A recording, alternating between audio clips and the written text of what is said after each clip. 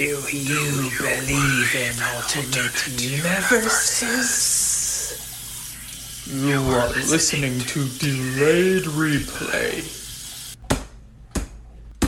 The improvised movie review podcast. Wink. Everything is fine here. We're all fine. Just sit tight and listen to them talk about the movies they definitely saw. Don't delay. We have to listen right away. Still a vampire. Drinking water. My dog's been keeping me company. Successfully staved off the hunger for now. Stave is even the right word. Stave. Almost sounds like Steve. Think I'm regaining some energy.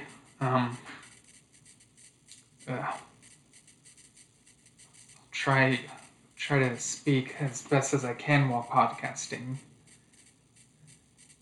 A lot of podcasting to do tonight. Whew. Hopefully those evil worms don't meddle with the recording too much, the overlapping voices and whatnot, but we'll see. Okay. Think I'm composed enough. I can do this. Hello, listeners. Welcome to another episode of Delayed Replay here on channel 1138. I'm Steven Schinder, your host, as always. And usually we review movies, but this time we're talking about a novel that came out about a week ago called Star Wars: The High Republic Into the Dark. And we got through it pretty quickly. We're very excited to talk about it.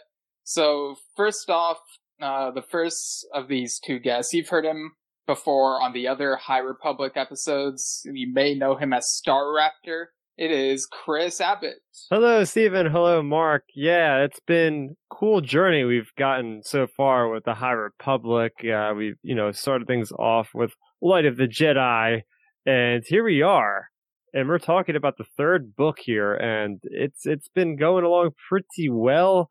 All things aside, I'm really enjoying the series so far. I'm looking into getting into the deep details with Into the Dark tonight.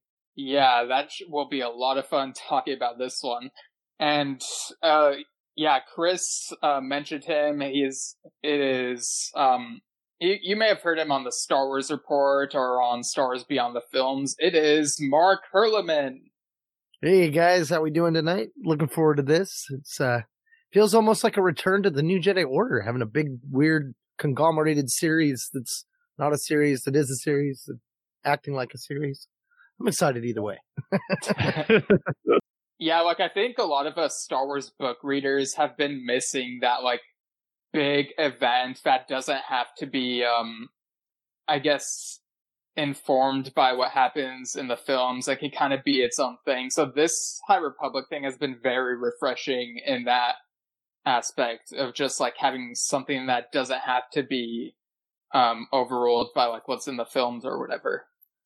Mm-hmm. Yeah, that's definitely what we've been waiting for as the canon junkies out there. We've gotten a couple trilogies, but we want a full-fledged ongoing series. Where's that been? Here we go. We got it. Yeah. But before we get into it, Chris, I understand you went to New York City Comic-Con recently, right? Oh, yeah. So New York Comic-Con is my home convention. I live in New Jersey, so it's literally an hour and a half train ride to get to Manhattan from where I live. So I've been going there since 2015, and every year it seems like it just gets bigger and bigger and bigger, and it's slowly kind of crept out of the Javits Center and it goes into Madison Square Garden. There's huge panels there. You got the Hammerstein Ballroom that has huge panels, and it really takes over New York City. It's really awesome. If you guys are in the area in the beginning of the first weekend of October, it usually goes from that Thursday to that Sunday, and it's got everything from video games to movies, to TV, to, of course, comic books is the huge draw. I mean, they have the largest artist alley in the world, I want to say. Literally, that if you're an artist or a writer or anything with comics, you try your best to be there because they have so many creators there, and it's so fun because you just bump into anybody and you just have a great conversation about the comic books they've done. I've gotten many a Star Wars comics signed and have had great conversations with somebody that was actually part of Star Wars High Republic. I've met Charles Soule a few times, and he's just such a cool guy. But yeah, this year, New York Comic Con, really, I think they had some of the best presence when it came to the Disney Lucasfilm brand. So they've had some stuff with Star Wars in the past. Like they've had one year with The Last Jedi. They didn't have a panel or anything, but they had a huge presence on the showroom floor. They had what was like a couple different costumes of the Praetorian Guards. They had some actual models and really cool like exhibit. Another year they had like a little cool photo op with the Star Wars Resistance Fireball ship that you could take a picture with BB-8. But up until this year, they haven't had that huge panel that you would expect to see at something like Comic-Con in San Diego or Star Wars Celebration. And I was hoping for it. And man, if they delivered, we got a Mandalorian panel at Madison Square Garden. I waited in line for like 5 hours. I got there at like 5 a.m. And I actually met up with Dominic Jones from the Star Wars Underworld because me and him have been powering around for the last couple of years. And yeah, it was worth the wait because Jon Favreau was there, Dave Filoni was there.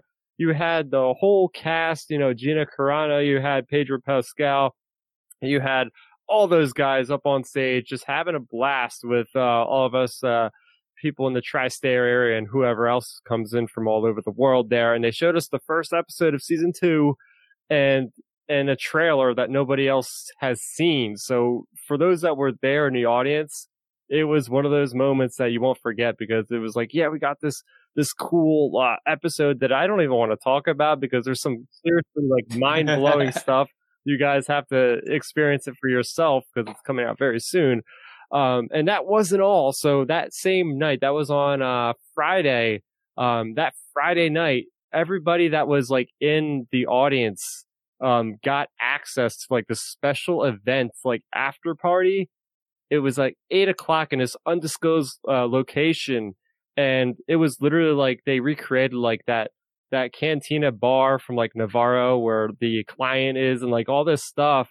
And they had literally like the blue drinks. I guess they call it spatchka.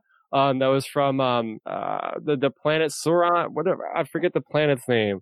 The one that was in episode 4. Yeah, episode 4. Where they find Cara Dune. They had that blue glowy stuff, and I don't know how they made it because it literally was like neon blue, but it was fantastic because you had like people walking around in these costumes that were like straight out of the show. I couldn't believe it, man. Like me and Dominic Jones were just like, dude, what are we even doing here? Are we actually in New York or are we actually somewhere else in the galaxy? And then you had like a droid that was like, I guess like the droid almost similar to like the one Rex from Galaxy's Edge, which was like disc jockeying. I tell you, it was like the best party I've ever been to. I was like, we were up till like 2 a.m. It was like unbelievable. Like, it was like we had to pace ourselves because we had to find our way home that night. You know what I mean? But it was phenomenal. We actually like rubbed elbows with Jon Favreau himself. It was like, we did a double day. We're like, holy crap. That's him, and there were so many celebrities there too, that we were bumping into, like Ryan Reynolds and freaking like it was unbelievable. Like we always talk every year about like New York Comic Con having like some of the best like after party type of experiences. Like last year, me and Dominic went to the Watchmen party, and that was really really fun. And this year just absolutely topped it. And then the next day. Was Saturday. They showed us the first footage of WandaVision. They had a panel. Disney Plus like really was blowing the thing out of proportion because then we had a panel with WandaVision and they had all the actors there from that. So like Disney Plus went all out at New York Comic Con this year. And of course, we're talking about the High Republic. They had a phenomenal High Republic panel there. So that was great learning about all what's going to come with Phase 2 And they didn't want to talk about the current stuff too much because they wanted to give everybody a chance to read it, because it's been just so recent that they didn't really want to get too much into the weeds yet for sake of spoilers for some of the audience. But it was still awesome to see like all the writers actually in the same room just chatting it up with their experiences. And yeah, so New York Comic Con, I came away with buying a couple action figures as well, as usual. Star Wars: The Black Series, that's like a gold mine if you're looking for that stuff. I never find it in my local Walmarts or anything, but when I go to New York Comic Con, I'm like, where the heck has this stuff been? Because it's been literally nowhere that I've ever seen in my neighborhood. And then they have duplicates of everything at every other stand you can find. So it was exhausting. It was 4 days of just con experience, and by Sunday I'm like damn near dead, like a zombie. And I usually have lost my voice by then, as usual. But I'm doing all right, and I'm looking forward to seeing how they can top themselves in 2021 for the next one. Nice. So yes, Mark, I'm curious. Do you have any Black Series figures? Oh yeah. I didn't plan on getting any Black Series figures. I was like, 6-inch line. Yeah, I don't need you. I got my 3.75. And then all the 3.75 was 5 points of articulation. I was like, curse your lack of articulation.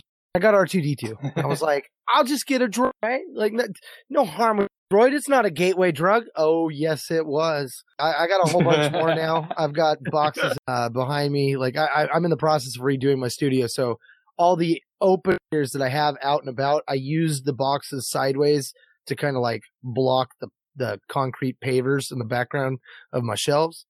But now that I've got some really nice ones up there, I made these space scenes and I put them up for the empty boxes. I'm like, I don't think I want to throw them away because like they still look cool. But yeah, I mean, man, these Black Series figures are just on point with the articulation. I've got the Vizsla character from The Mandalorian sitting here on the desk with me. Jaina Solo off to the side. I mean, I've got them all around the studio, but I'm constantly tinkering with them. And my favorites are the clones and the Mandalorian figures, because the way that those are able to be positioned, and almost all of the Mandalorian ones, aside from, I guess we got the new Mandalorian with the jetpack finally. But if we had Sabine Wren with the jetpack, like that would just be the last thing I need. Because I've got Boba and I got Jango flying on some fishing line somewhere, and they just look magnificent. Like it's like 5 different poses with each character. Like there's like just 5 favorites that I have to rotate through, and I could do a lot more than that. But it's like these 5 are just like the bomb, right? And with the clone troopers, oh my god, man! Like you can really let's put it like this, okay? I've got a 3.75 battle droid, and then I happened to pick up a battle droid at GameStop when I was pre-ordering Darth Nihilus, or however you say his name. I had them both side by side, and what I can do with that Black Series one, you would never be able to do with the other one. You go with any kind of a stance too wide on a 3.75 and they're falling over all the time. You have to have their base stand. With this one, I've got him currently, he's got his left hand on the ground and his right hand's taking the blaster and holding it up, and he's like break dancing across the ground. It looks sick, man. Just looks sick. Yeah. So yeah, I've tapped that well, and, it's brutal. But I will admit though that the HasLabs, Razor Crest has got me kind of wishing that I was still doing 3.75. But then the price tag reminds me that no, I'm good. I don't need the life size 3.75 version of the Razor Crest. Yeah, it does look super sweet. I'm tempted. Yeah, I'm not much of a toy collector, but whenever I see new images of new Black Series stuff, it's like, oh my gosh, I wish I had this, especially the Clone Trooper ones, because they look so good. Yeah, no, I mean, they're my favorite by far because of just what you can do with their hips. Hips don't lie, brothers. Speaking of hip, we are pretty hip by staying in tune with what's going on with the High Republic. So, Mark, me and Chris have talked about how we felt about the stuff so far, but how do you feel about the multimedia project overall, like, thus far? Well, I mean, yeah, my go-to series in Legends was always the New Jedi Order, and I love the approach to storytelling with that. It was a series that didn't act like a series, but totally was a series. It was more of an era. You know, you got 20 books, but when you really look at it, they're all standalones, duologies, and trilogies. And yet they told this big tapestry. So I like the way they announced the project, and that immediately brought that to mind. You know, like the way that the writers came together for that series, the New Jedi Order, they had like what they called a Bible of certain events and plot points that they were definitely going to be hitting as the story progressed. So really sharing the storytelling, you know, that's always been Star Wars at its best. So that had me immediately excited. Then, you know, you see what the plot's about, and this whole, the great disaster and causing turbulence with hyperspace and what that would be. That immediately intrigued me. But I'm still like, as it's unfolding, kind of like digesting what we're actually getting, because my mind went into a different direction. I was like, oh, this got to be what explains why you can't do certain things in hyperspace and why they're so limited in time. Like, I was thinking like maybe the original technology that they had to use to like go to warp basically gets knocked out, and then they had to rediscover a new way to travel, which becomes hyperspace. No, they didn't go that direction. And I'm still not sure how I feel about it. Like, I'm like, it's weird the way it's galaxy wide, I guess. It just seems odd. Like, okay, we had a ship crash and now they're all dropping out of hyperspace. What is going on?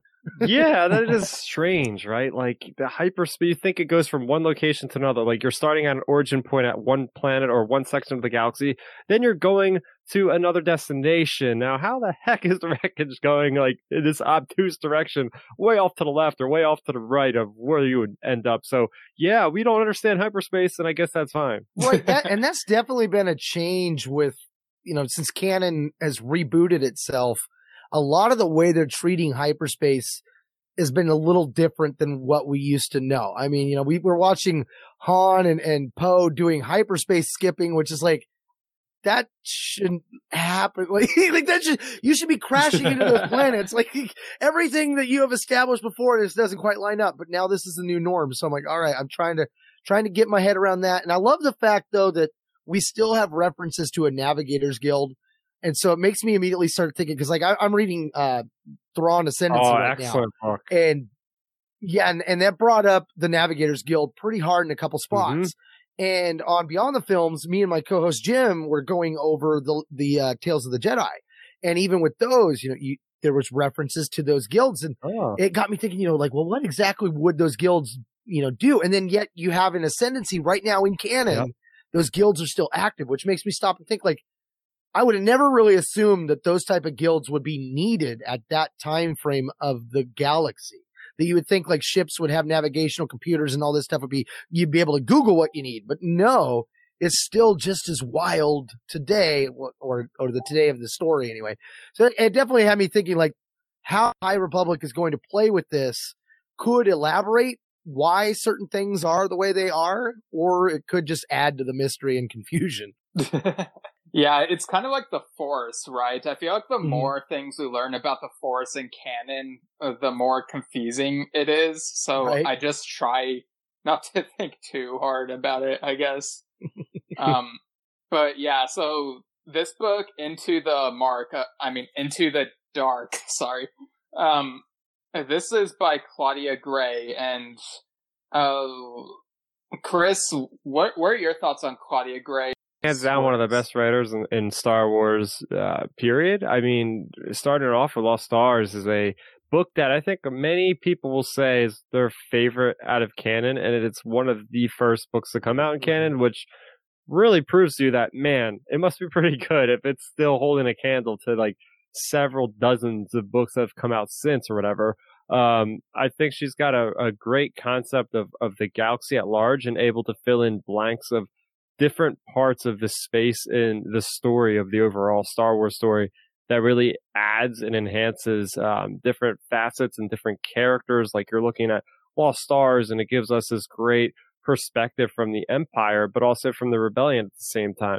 You're looking at Bloodline, which goes into the formation of the Resistance and gives us like some more introspective different thoughts about Leia and how Ben Solo might have turned to the dark side simply by some actions she chose not to tell him, and different things like that. There's also the book that I really like is Leia, Princess of Alderaan, which is sort of like a pseudo origin story for Leia, and in that she's actually really builds up the character. And I think that's still one of my favorite books. The top three is Leia, Princess of Alderaan, and that's also a young adult novel that feels like it's really an adult novel, the way it's written, the way it just doesn't feel like it's catered to a younger audience. And I think that's across the board with her books. Like Lost Star is the same thing. Like I wouldn't discount that book just simply because it's a young adult. And here we have another book, Into the Dark, and it's the same thing here. You know, we know what to expect from Claudia Gray, and right off the bat I was like, yeah, I know what I'm getting into, and it definitely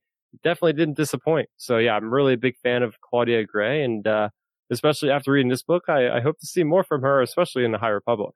And Mark, how about you? What are your thoughts on Claudia Gray and her works? I'm in the same boat. On Beyond the Films, we say she's the new Zahn. Nice. And in fact, she's hitting it more out of the park than even Zahn is right now. I mean, Zahn's books are good, but Claudia Gray's are definitely a top shelf books. And like you mentioned, the fact that these are advertised and marketed as young adults, as we say on Beyond the Films, these might as well be adult books because they have adult topics. Her books have had, sexual encounters, things that are very much more on the adult end of young adult than it's on the young side. And, it's always done in a way that has always felt in universe, and it's always been intriguing. Not the encounters themselves, but her stories. But for me, I definitely think that you give her any kind of story and she is going to rock it. And Bloodline for me was what really proved that, because that was a story that I felt like I didn't care about, but it's probably one of my most reread and re-listened to of the new canon books. I just kept getting more out of it each time I would listen or each time I would reread it. And I mean, that always happens with every Star Wars. Like if you reread something the most, that's probably going to be your favorite book eventually because you get more insight out of every read. But she's definitely got one of those where you don't feel like you're treading old ground, even though you've read the story a couple times. So that's definitely something I appreciate about her writing style. The way she digs into the characters and stuff, really fleshes them out. I love that aspect of things. But seeing her tackle Jedi, I think that's something that for me, that's what I'm most excited about this era, because it seems like since canon rebooted, the Jedi have taken kind of a back seat outside of shows like Rebels and Rey's story in the saga. And we don't know if there's ever going to be any books and stuff about Rey establishing, a new Jedi Order of her own and stuff like that. But it's definitely felt like the Jedi have been on a decline in the time frame of the most current stories in the timeline. So going back and getting to see, the Jedi at what could be their prime, although I still feel like 200 years isn't that far of time to have gone back. Like they should have really jumped far, far back and really liberated themselves. It would have been nicer to have an era where you could take Alderaan, for example, and cause some kind of force catastrophic event that turns it into Mustafar for about 500,000 years. And then eventually it gets, rebuilt back up to what we see in the other films. Like, I think that'd be a really cool way to really explore things, but I digress. Yeah, I agree. Like my initial reaction to the 200 years, because we were hearing reports and rumors, it's going to be 500, 400 years. I'm like, that's fair. Then they're saying 200 years. I'm like, wait a minute. And I started putting the question out there. Is that too soon? I mean, yeah, look at the general timeline of what we know in Star Wars. It's like, what is it, like 80 years from Phantom Menace over to like Rise of Skywalker or something in that ballpark? I think it's 67 years, because I remember thinking, it's kind of funny that like from Phantom Menace to Force Awakens is 66 years, because 40, 66 or whatever. Yeah, so I'm like looking at that, I'm like, oh, well, it's not much further off than all of that stuff that happened. But then they started talking about the plot and the story, because I'm a big Knights of the Republic fan, so looking at that stuff, I'm like, that's not even far at all compared to 4,000 years in the past like them. But then they were talking about exploration and like, oh, wow, things really happened pretty quickly if they were just discovering the Outer Rim 200 years prior. So right.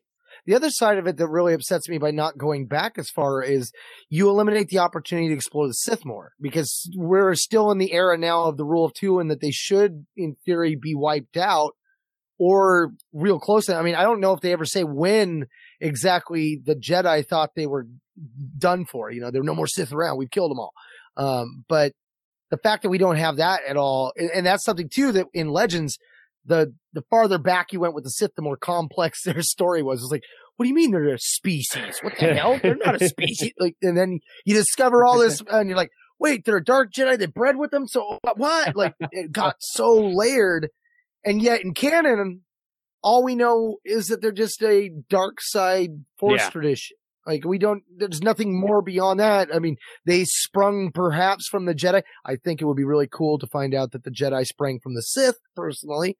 But, it's an opportunity that they really could have jumped into if they'd have gone back a little farther. And you also got characters like Yoda. Maz Kanata could show up because she's still alive at this time. She, not so much, but his dad.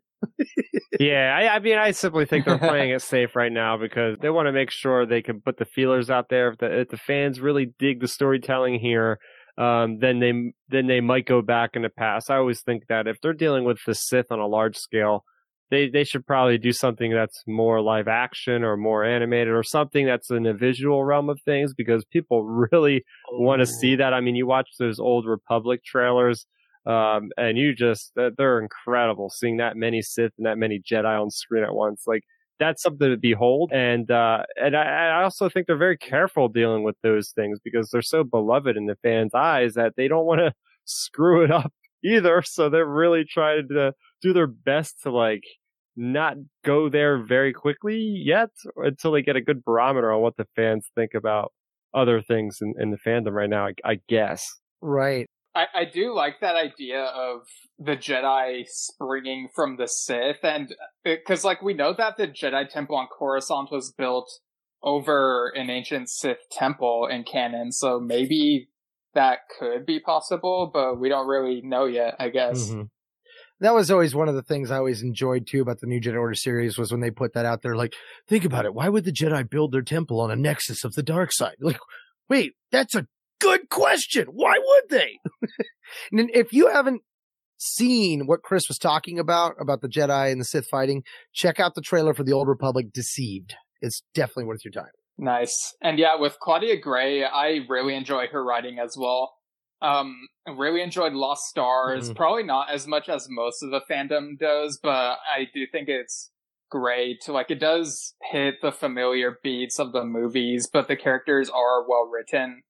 And Bloodline was a really great political thriller with Leia, and then you see a younger version of her in Leia, Princess of Alderaan, and that is one of my favorite canon novels, because you get, like, her relationship with her adoptive parents, and it's something you don't really get in the movies and such, so that was, like, really great to see there. And then you get Master and Apprentice and From a Certain Point of View, which I love that whole, most of that collection. And then, of course, the Qui-Gon and Obi-Wan novel, Master and Apprentice, which is probably my second favorite canon novel behind, I don't know if it's second, taking the High Republic stuff into account. I might have to recalibrate my rankings, but, like, Dark Disciple has been my favorite for a while, and, like, Master and Apprentice is pretty close to the top. I really enjoyed that one, and how that, and, like, even the video game Fallen Order, explored the Jedi more, and so I do like we're getting kind of a resurgence with the Jedi and all these different things now. Mm-hmm. So getting into the dark, so obviously there are a bunch of characters in this, but it mostly focuses on this Padawan named Reath Silas, and he's someone who would rather stay at the temple and study the Jedi archives. And he reads about all sorts of weird stuff. All sorts of creatures. I think he just really likes, like, the zoological aspects of the galaxy. I mean, we see his browsing history is like looking up Minox and Exogorths and all sorts of weird things. Like, okay, what use is this going to be to you in the field? I guess he's just trying to entertain himself and likes to just, like, kind of cozy up in some comfortable Jedi clothes and just cruise around their historical database. From a storytelling standpoint, I think it's a brilliant move, though, because if they need anybody to be an authoritarian on any topic, he just happens to know it. Like, it's like Rey having the flight simulator. She needs to get a ship. Hey, she just happened to have learned. You can find out that he did a whole semester on mechanics. Like, any topic available, boom, there you go. It just turns out that he was studying the books. Yeah, for sure. And so he is sent on this mission, like he's sent out from Coruscant with other Jedi and some traveling companions. And this is set like during the other couple books that have come out, because as we see, like during this journey, like they're supposed to go on some diplomatic mission somewhere, but then like the great disaster happens and shards from like that ship, I think it was called the Legacy Run, like spread across the galaxy and hit their ship. And so it's like they have to take refuge at this abandoned space station, which I thought was an interesting angle. Like, instead of having them deal with like the main conflict, we see them affected by the great disaster somewhat, and they have no choice but to go somewhere where they encounter kind of a different conflict. It kind of shows like that there can be all sorts of different consequences to this that might not all be the same. You know? Like the reality for the people at large, they don't care about what's happening to the main galaxy. They got their own heat going on. Right. So they find this abandoned space station and like try to land there, try to figure out what to do from there. But they notice that all sorts of strange things start happening. So like, at one point, did you guys figure out that like something was up here? Like, what was kind of the first they land and there's nobody that greets them when their ship lands on the landing platform. It's just like echoes, you know. It's just like that quintessential like, okay, I feel like we're alone here. Like, you know, there's like wreckage. Like, it looks like there hasn't been anybody there. There's wreckage in the hangar bays. If there's an accident, there's some lights flickering. There's like some exhaust type of stuff leaking from the ceiling, like smoke and steam and stuff. So I was like, okay, what is going on here? Right. As soon as they landed on the station, it picked up a Joe Schreiber vibe. You're like, is this Death Troopers? Like, wait a minute, is this Claudia Gray? I was not prepared for this. Like, and honestly, like, just the fact that the station, the way she described it, I was immediately pulled in. I was like, okay, what happened to everybody on the station? Why is it empty? You know, I mean, I immediately forgot about the fact that there was all this other stuff going on, which when you come to think about it, like holding up in a station while there is a galaxy-wide disaster of basically hold-on maneuvers happening, like how is that going to protect you? If a chunk of the ship were to come out of hyperspace and ram into the side of the space station, won't they be just as dead as if they were in their ship? Right. I did get those Joe Schreiber vibes as well. Like, you know, I think Death Troopers even took place on some abandoned ship. Yeah. And I really loved reading that book back in the day. I think it could have done without a couple certain cameos, but otherwise, like, that and Red Harvest were really good Star Wars horror novels. And so I kind of wonder if Claudia Gray kind of took cues from Joe Schreiber's stuff for this one. Yeah, I'm not actually familiar with Death Troopers. That's one book I haven't read. So, but I've heard really good things about it and how creepy as heck it really is. So. Oh yeah, it's got like stormtrooper zombies. It's wild.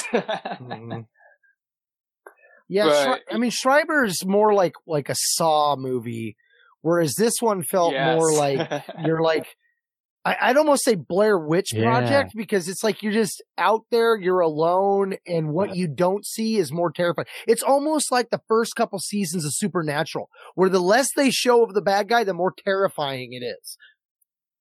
Oh yeah, and like for much of the book, we're not sure what exactly is at this station. Like we hear, like they mentioned, like hearing some like footsteps or like some skittering or whatever, like every now and then, but they can't figure out like what it is. So it really builds up the suspense, and like as they're progressing through the station, like a couple of them start disappearing, and that's when you know like stuff's gonna go down, you know? It almost felt like a Scooby-Doo mystery at that point. It's like, where did Velma go? Like, she was just there.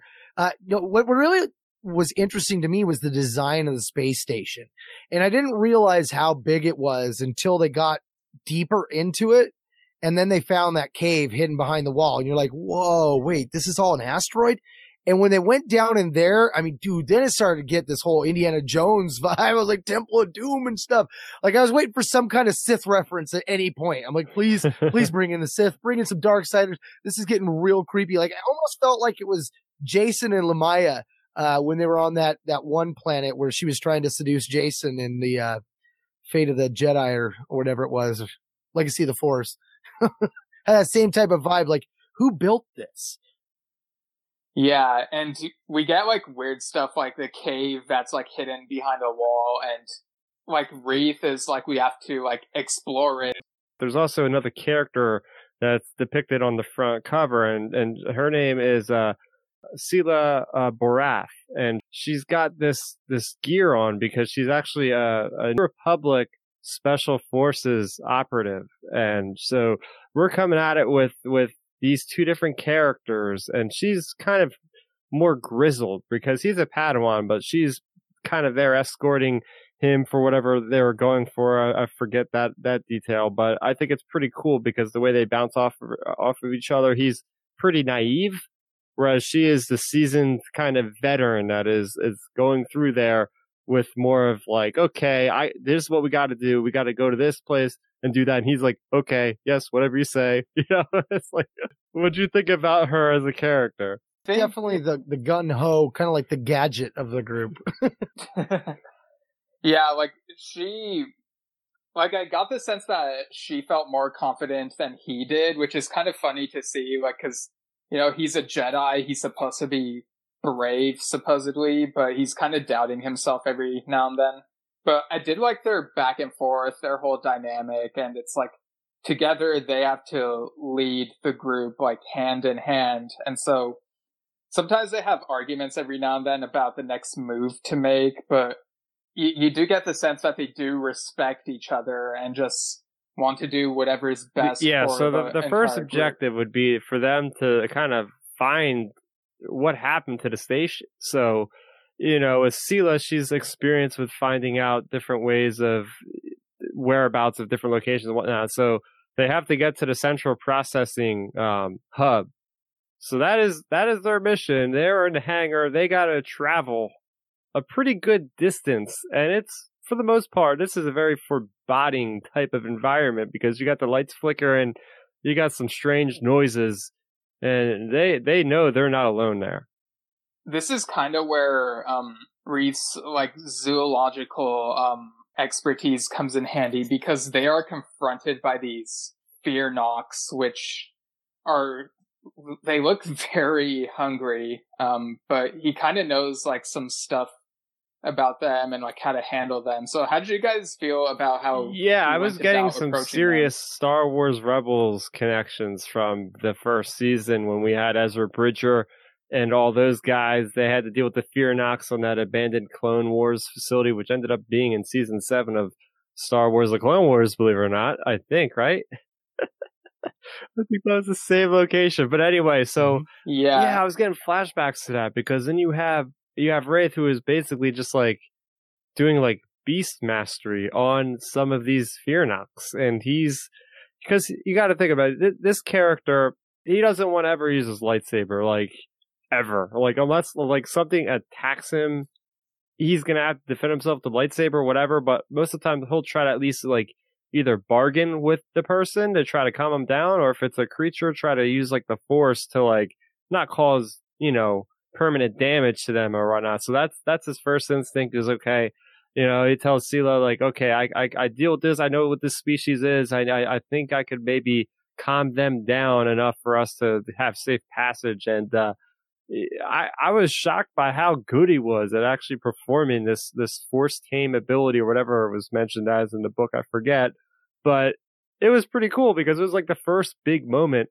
in this story where like, oh, we get to see this Jedi in action, not with a lightsaber, but showing some good mastery of the Force for just a Padawan. At first, I was irritated, though, because the whole reason why he didn't like to ignite the lightsaber, like, I thought it was too cliche at first. He's like, if I ignite my lightsaber, I've already failed as a Jedi. And I'm like, okay. You're going there. Okay, I see where you're going with that. But when we got to that moment with the fear knocks, I think just the way that Claudia Gray described that scene with the hallway having limbs strewn all over, that made them a lot scarier when I was, because I didn't put 2 and 2 together at first that they were the same ones from Rebels. And then once I realized that, I was like, oh man, just that little detail with the limbs and stuff made them seem a lot more threatening than I ever thought before. Like, we didn't get that in Rebels. Like, oh man. Yeah, like with all the limbs that are strewn in the hallways, you got like a couple of characters who pretty much lose their lunch and whatever. So they keep on progressing, but of course the Fear Knocks are not the only thing that's at this station. They hear like something like that sounds, it's described as like very heavy, and like everyone's trying to get ready, get on the defense, and then that's like we eventually discover that there is like this character who is very menacing, like the way they're described. It is a Hutt who has peak physical condition. Now, Mark, we've talked about this, how like this reminded you of Baldoran the Hutt. Right? He was a Jedi-like Hutt, though. I liked the way that they used the slug-light aspect of Hutts. Like you find out that he had been basically dodging and hunting the Fear Knocks, and would kind of like octopus himself through the stuff. I was like, that was an interesting trait that I had never thought they would do with a Hutt. And I was like, man, now that definitely makes them different. Because you always see him and you see him really fat and stuff, but then to think that like they could be like an octopus and squeeze their entire flatulent body through a little wall crack, I'm like, okay, that makes them a little more intense. Oh, gosh, yeah, that's something else. Yeah, and this Hutt says that he's been here for like longer than he can remember, like to the point where he doesn't even remember his name. So yeah, he seems like he's kind of lost it, and he mentions that there's someone else whom he's at odds with here. And I was just going to say, I wanted to add in, we can't forget about how he actually sounds, or how Claudia Gray writes, like how the characters hear him, because he's got like one of those like vocabulator like necklace things where he's speaking Huttese, like it amplifies it into a basic, but like the basic that comes out of his amplifier is like very distorted, and it just sounds menacing as hell. Like it sounds so deep, and it's just like, oh my gosh, like the characters hear him, and just like their hair stands on their limbs, on their arms, it just stands up. It's like, oh my gosh, like this guy's crazy. The accentuation of the V's and the Z's while he was talking was kind of cool. You did kind of almost feel like maybe the vocabulator was more than just a vocabulator, because some of the things he said, you're like, okay, he's either really lost it or maybe he's an android. I never quite figured that out until we got to the end. And I was like, okay, yeah. But I kept going back and forth thinking, maybe that vocabulator is a droid and it's actually slaved him or something.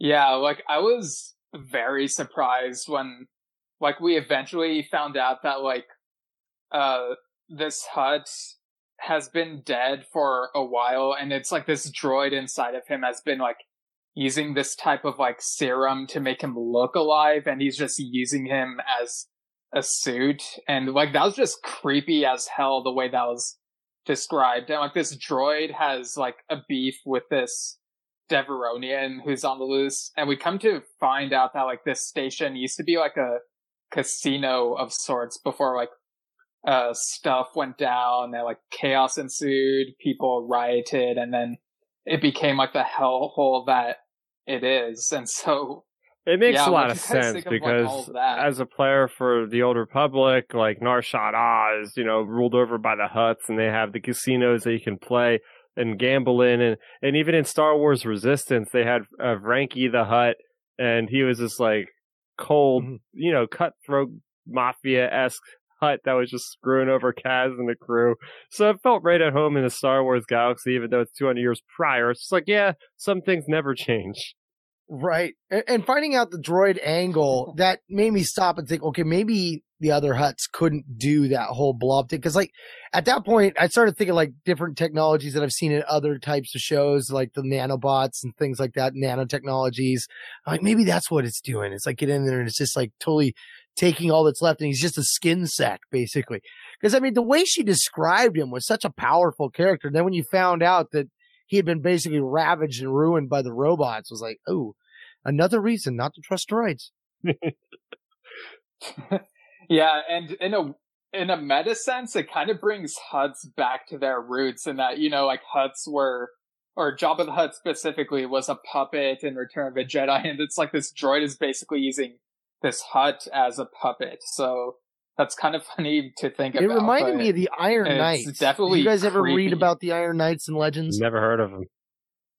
So they were from the familiar. RPG materials, and it was during the New Jedi Order, and you found out that they were Jedi from, God, I can't remember the name of the species, but they were like a crystal, a sentient crystal that used droid bodies from the Clone Wars, and then had went into hiding when Order 66 happened. And then when the Vong showed up, the Vong sought them out once they found out about them, and they joined up with Luke's order, but they never saw them in any of the books, but they were from the RPGs. And it was always an interesting take because they were just basically droid bodies with a crystal on the inside, and the crystal was the Jedi. I was like, oh, that's kind of like, totally reminded me of that in a sense. It was like, now that just flipped the script on the Hutts. Yeah, for sure.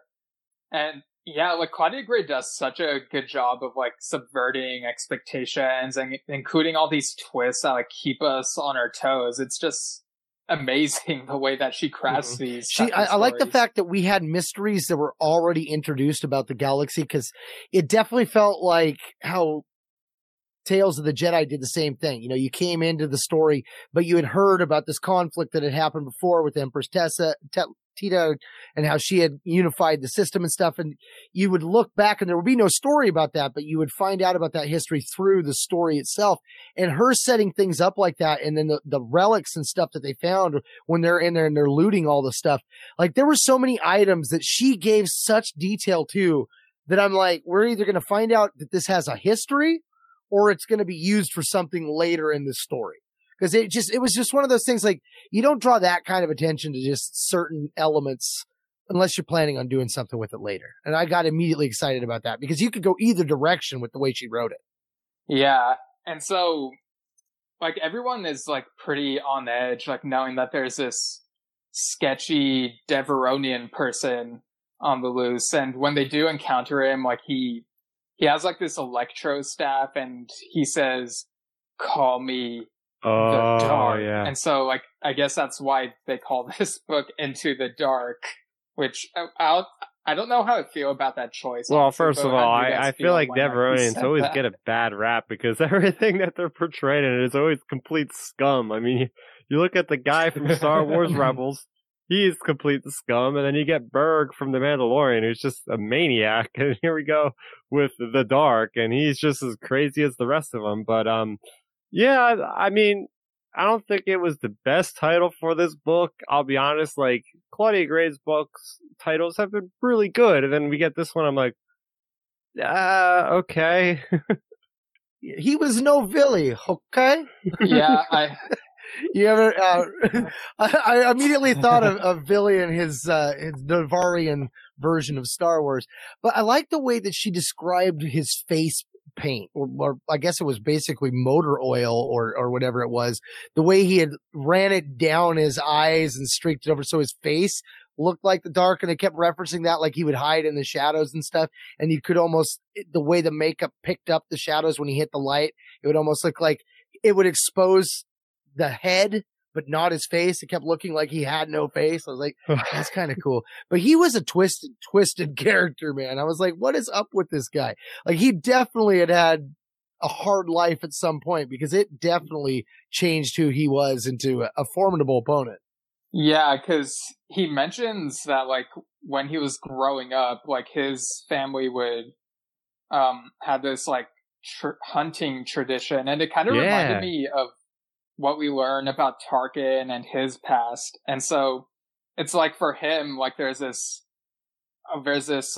ongoing hunt, and he's like trying to prove himself that he can survive with little food, like as little as possible, and still like try to be like as terrifying as he can be. It's like this weird obsession that he has. It's definitely intriguing how he interfaces with the character of the Hutt that is there. Then the Fear Knocks are there as well. So you got like all these different components that are all kind of independent of one another, but yet all kind of integrate with one another, which lends to like more chaos in the story because you're not really sure if any of these things are cohabitations of others or whatever. So it's like it kept me on my toes. Like, okay, like, you know, are the Fear Knocks under the impressions of one of these characters, or they just happen to be there? It left me like just intrigued all around.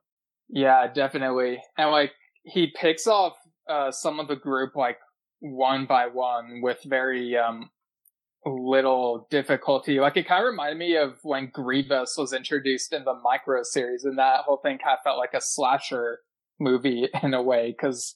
Yeah, like I'm a sucker for electrostabs. So you know, like a Magna Guard electrostaff or whatever he actually wielded, and it was a treat to actually hear how proficient he was with that weapon. Like just like, you know, crouching down and like doing like a 360 like slide kick in the guy, and then just like charging the thing to full blast and like hitting him in the chest and making him go flying into a wall. Like there was some really cool acrobatic finesse that he had with his athleticism there.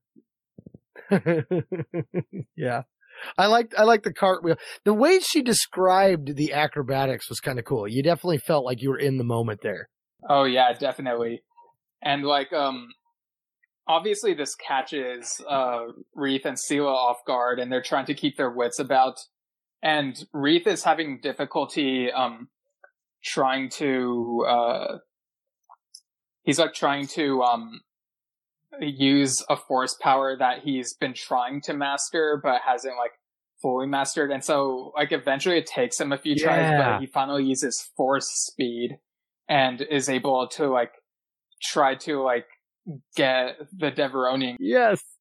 Yeah, because it's something that happens very briefly in the Phantom Menace. It's kind of blink and you miss it, and it's like I think force speed hasn't been explored enough. Like I don't know if it's like something that's like too difficult to try, but the way Claudia Gray described it was like after like Wreath used it, he felt like super tired because, you know, I guess if you have to use these sorts of force powers, you have to there has to be like a give and take, you know, like you can't be like too overpowered, which is why he feels exhausted after trying it, and it definitely adds to like the Mandalorian with like, Baby Yoda, because like he used force healing and he just straight up passes out. So it wasn't to that extent, but man, you really felt like Wreath was like, I am so tapped on energy. Like he had to like catch his breath and everything. Like it looked like he just like sprinted like a mile. It was crazy. Meters, since like apparently the Star Wars galaxy uses a metric system. Yeah.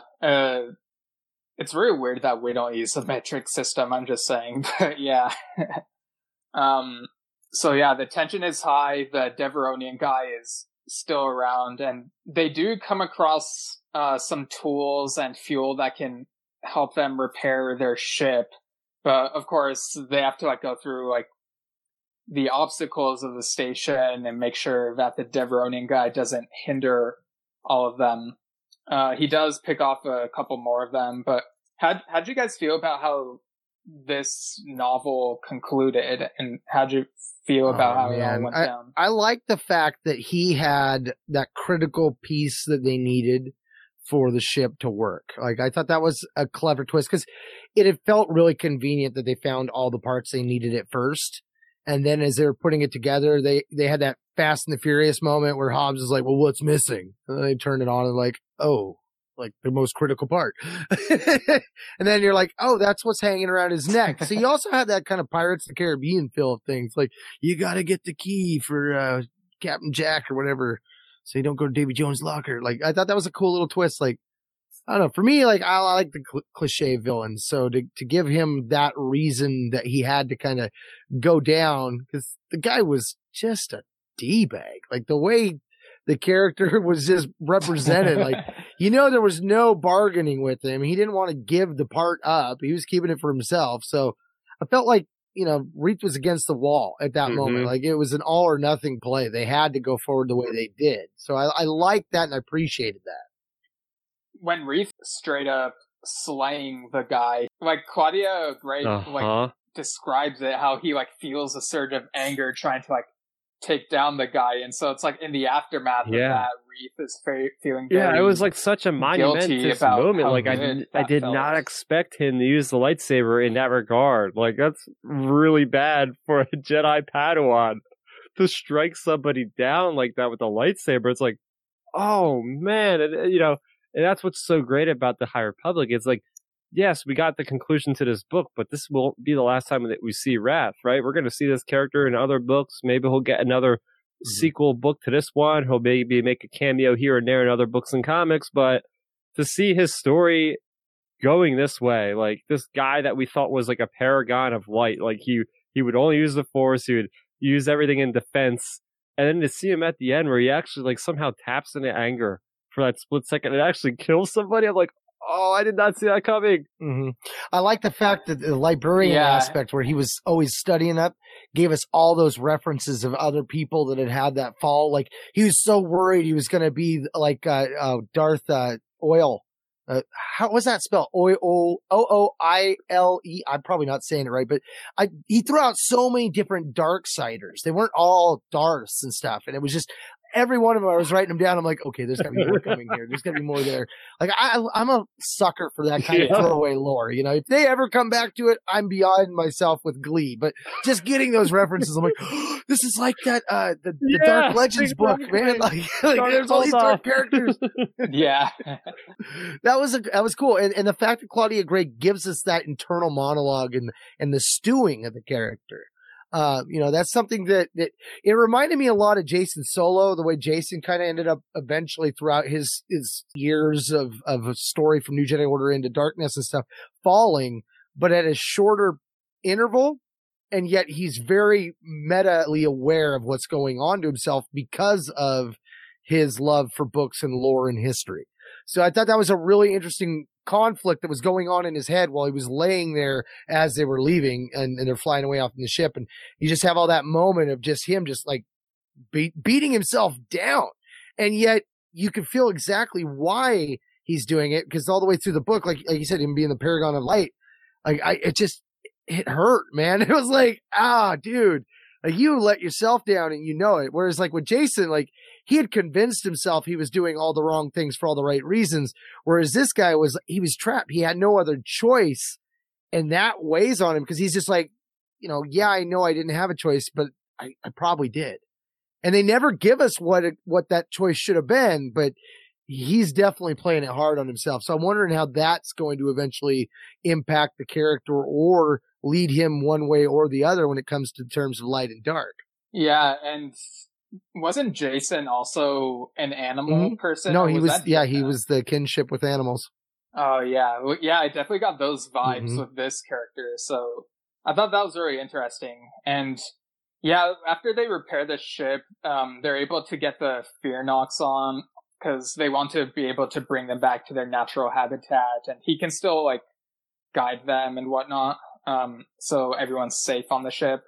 But like the droid that was like using the hut says that it wants to stay at the station in case like anyone else comes. And it's like this really weird moment. But like, I mean, there's not a whole lot of room on the ship for the hut body, Yes. I guess. So they just. Do you roll think with it, that which is them weird. putting the beacon out there, telling everyone to stay away from the station is going to be enough? Because like leaving that character alive and on the station felt like we're not done here. Like he's going to be coming back. And it seemed like, you know, Claudia Gray went out of her way to put up like, well, we'll just put out this beacon so no one will avoid. Like, when does that ever work?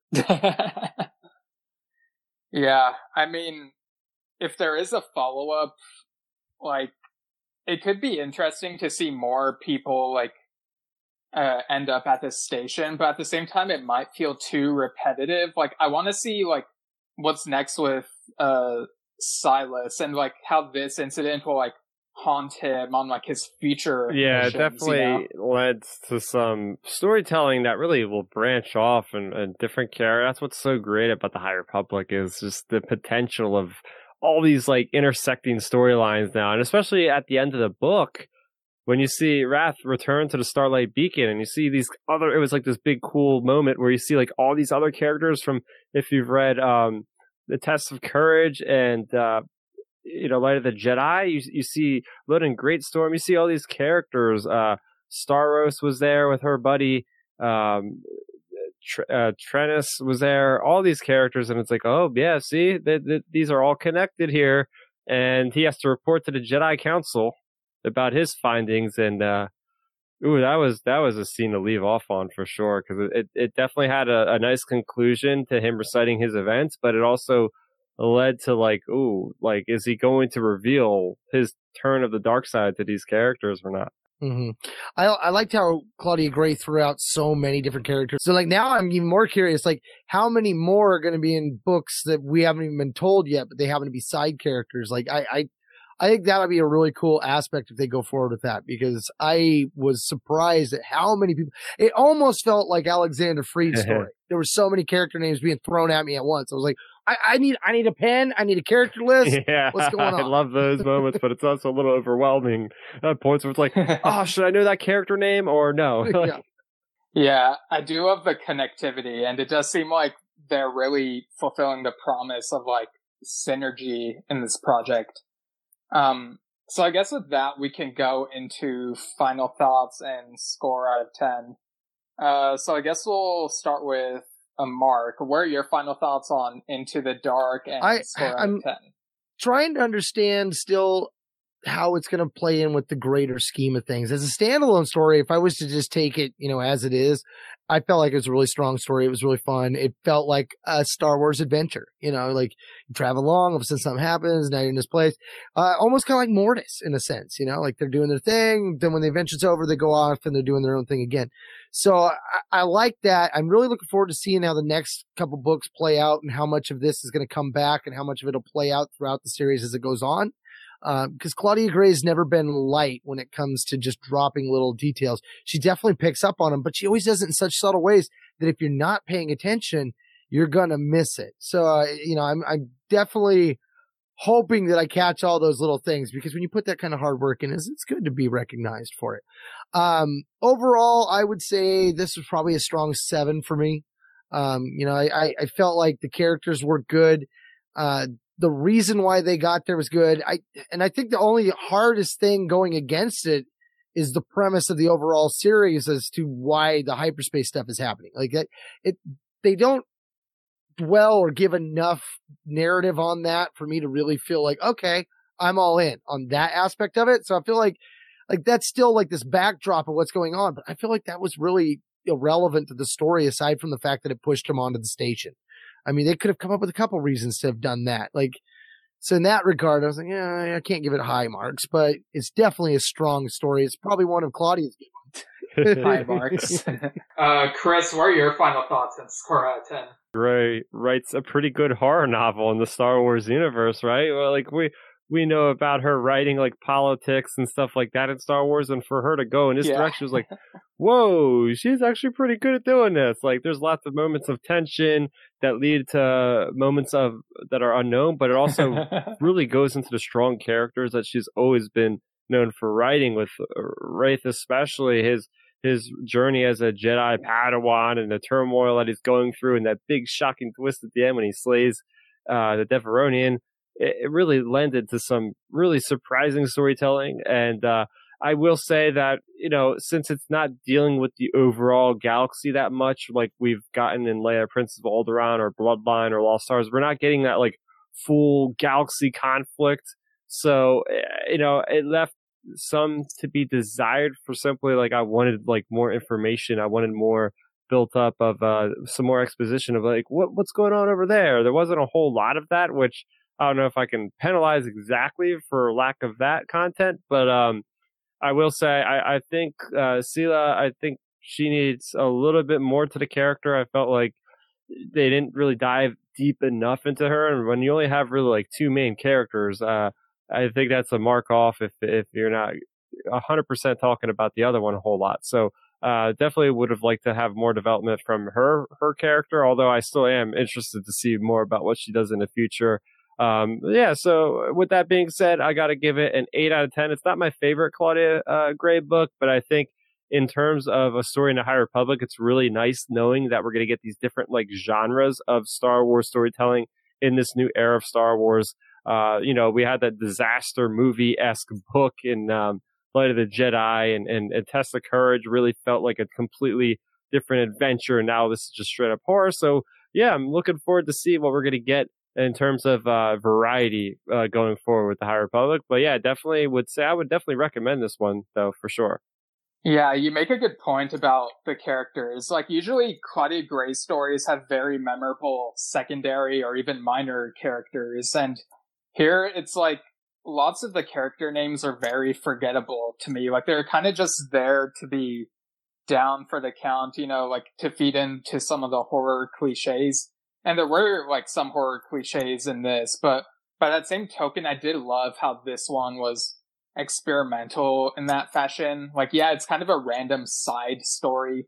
But I do like when Star Wars stories branch out and they don't feel like too much of the same thing.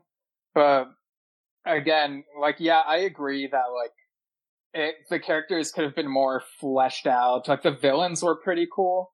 Or the villain was pretty cool, and like the thing with like the droid and the hut was like very creative. So I guess for me, I'm gonna have to give this one an 8.4 out of 10. Like, I liked it almost as much as A Test of Courage. It's pretty close, but like I said, the characters are lacking a bit, but I think that's a fair score for me. That's fair. Yep. All right. So yeah, we've reviewed these, like here on Delayed Replay, we've gone through these first few High Republic books, and probably won't go through like all of them. Might just be like this first wave, these first 3 books, but I think it's off to a good start overall. So very excited to see what's to come. And yeah, I guess we'll wrap things up. So Mark, thanks for being on again. Where can people find your stuff? Again, StarWarsReport.com, the 2nd Airborne Division of podcasts. I'm on the Star Wars Report, Star Wars Beyond the Films. There's old episodes of Padawan's Perspective and Rebels Roundtable that you can always listen to as well. Social media, same, Illogical Rogue 2. And of course, playing video games. That's my son. Don't shoot at him though. He's been shot at a lot. And that's my fault. But yeah, otherwise, just check me out on my Star Wars stuff, or I'm TikToking now, so that too. All right. And Chris, thank you for being on again as well. Where can people find your stuff? Oh yeah, And Steven Chris, and thank Mark, you it's for been being a on again fantastic as well. time Where can talking people Star find Wars, your especially stuff? the High Republic. I feel really good about having read the first 3 books, especially being on Delayed Replay, talking about all of them. It's been really fun, just threading between each of the stories and really seeing how they're connecting. I think they're doing a great job more than ever. Like, yeah, canon, there's connections all over the place. Like, you read the one story that is the Spark of Resistance. No, not Spark of Resistance. The one that came out right before The Rise of Skywalker. There was like a Resistance Reborn. There was a ton of connections that paid off for a lot of the people that have read all the stories. And the High Republic feels like that, like tenfold. Like, they've really coordinated. You could tell they were really working hard together at the Skywalker Ranch to make this all flow together. They talk, the writers all the time, constant communication. It's definitely paying off. But yeah, very, very cool to be talking about all that stuff. You can find me talking more about the High Republic on my channel on YouTube. That is youtube.com/StarRaptor. I also have been playing a lot of Star Wars Squadrons. I have actually most of the missions on there, and they'll all be on there eventually of me playing through them with my walkthrough. So check that out. I'm also on Twitter at Star Raptor as well. Nice. And yeah, so sorry, I'm stumbling over my words. I'll edit that part out, but yeah. Yeah, so go ahead and check out their links. I'll put them in the show notes. As for my plugs, you can find me at Steven Shinder on Twitter and Instagram, Steven Shinder Storytelling on Facebook. You can find my own fantasy horror comedy novel, Lemons and Like Rain.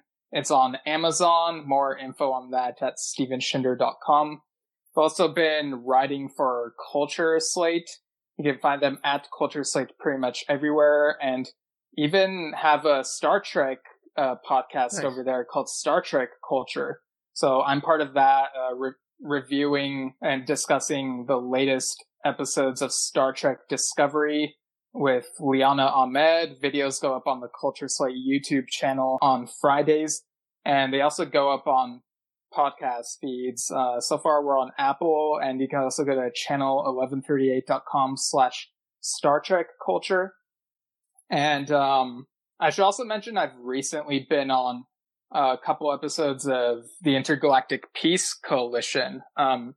So on episodes 304 and 305, talked with Ben Hart about Seinfeld and then top 5 podcasts.